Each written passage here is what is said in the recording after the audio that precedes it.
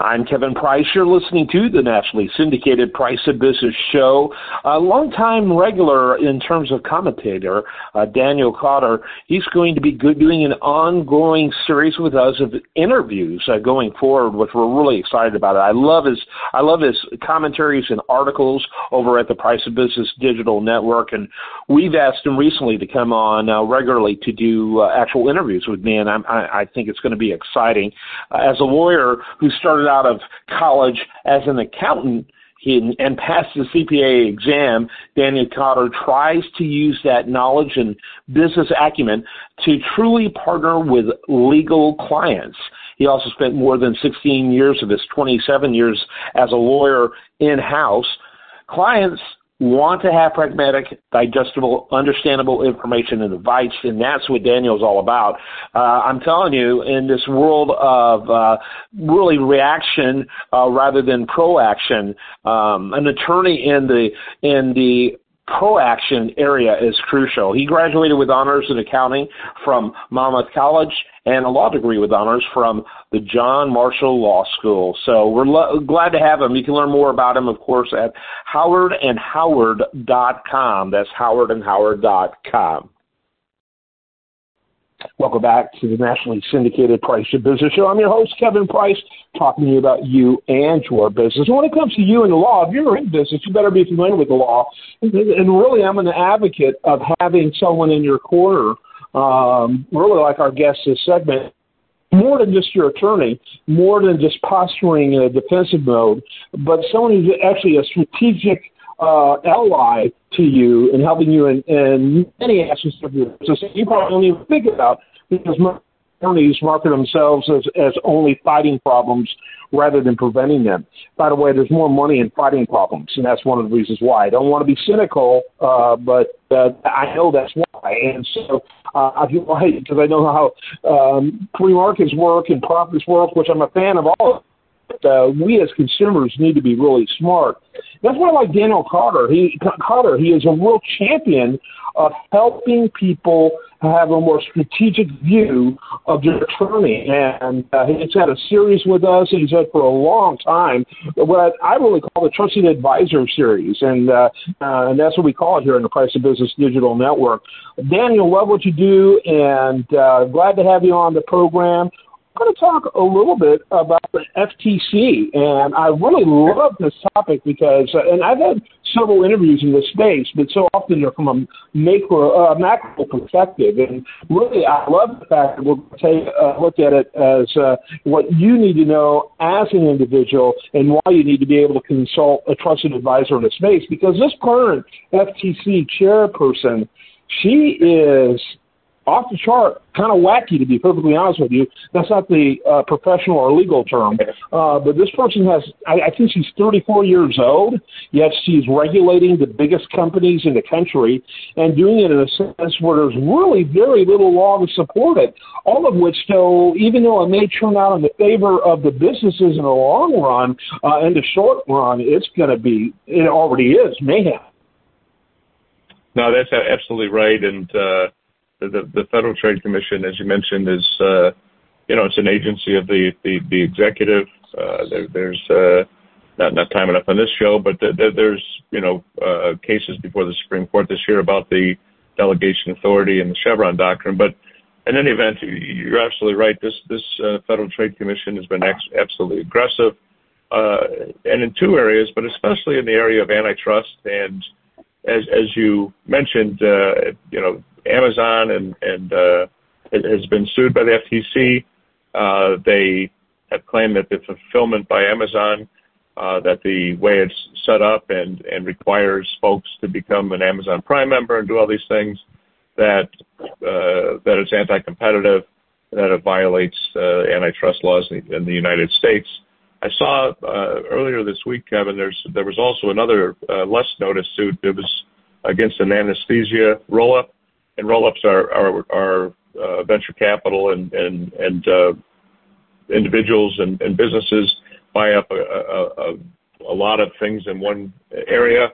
And this was the anesthesia business, and the FTC filed a lawsuit earlier this week against them, saying that Texans pay considerably more for hospital-only anesthesia services.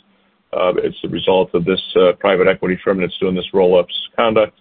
And as you said, it's very aggressive. It's, the FTC, like many, all the federal agencies, changes when administrations change. And this is definitely one of the more aggressive FTC chair people in a long time, especially on this antitrust and monopoly situation.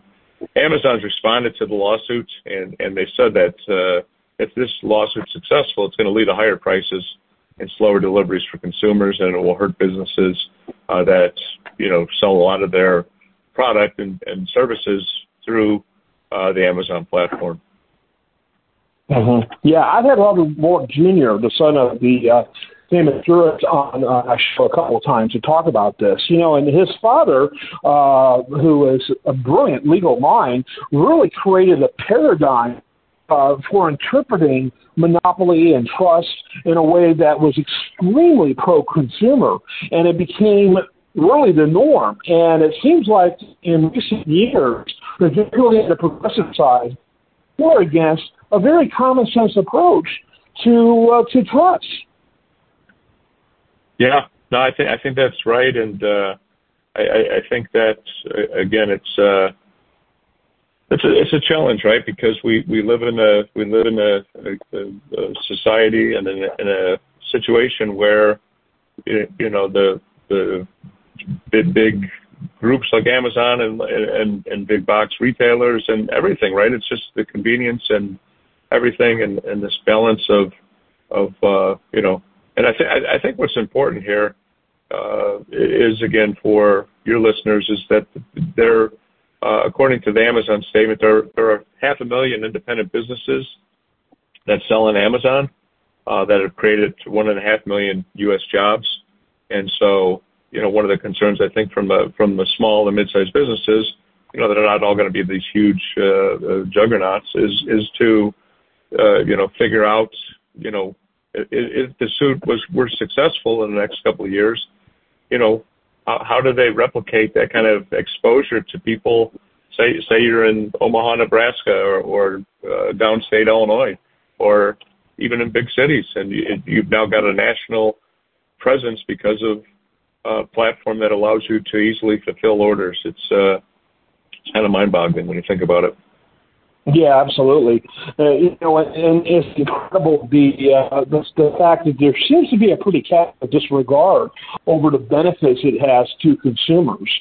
Our life is so much easier today, comparatively speaking, to 10 years ago. It's just unbelievable when it comes to getting things we want at much more competitive pricing, and there's no doubt about it. I mean, I think Sir Sewell, one of my favorite economists, said that when you add be it work layers or cost layers or whatever, it impacts negatively the cost of the goods you're getting. That's certainly going to be the case with this lawsuit against Amazon. It's going to add layers of bureaucracy and really undermine some of its efficiencies that have been so affordable to others. And I think when I hear, what's really the only true monopolies that can exist, Daniel, are government-created ones, right? Because they can create protections against competition.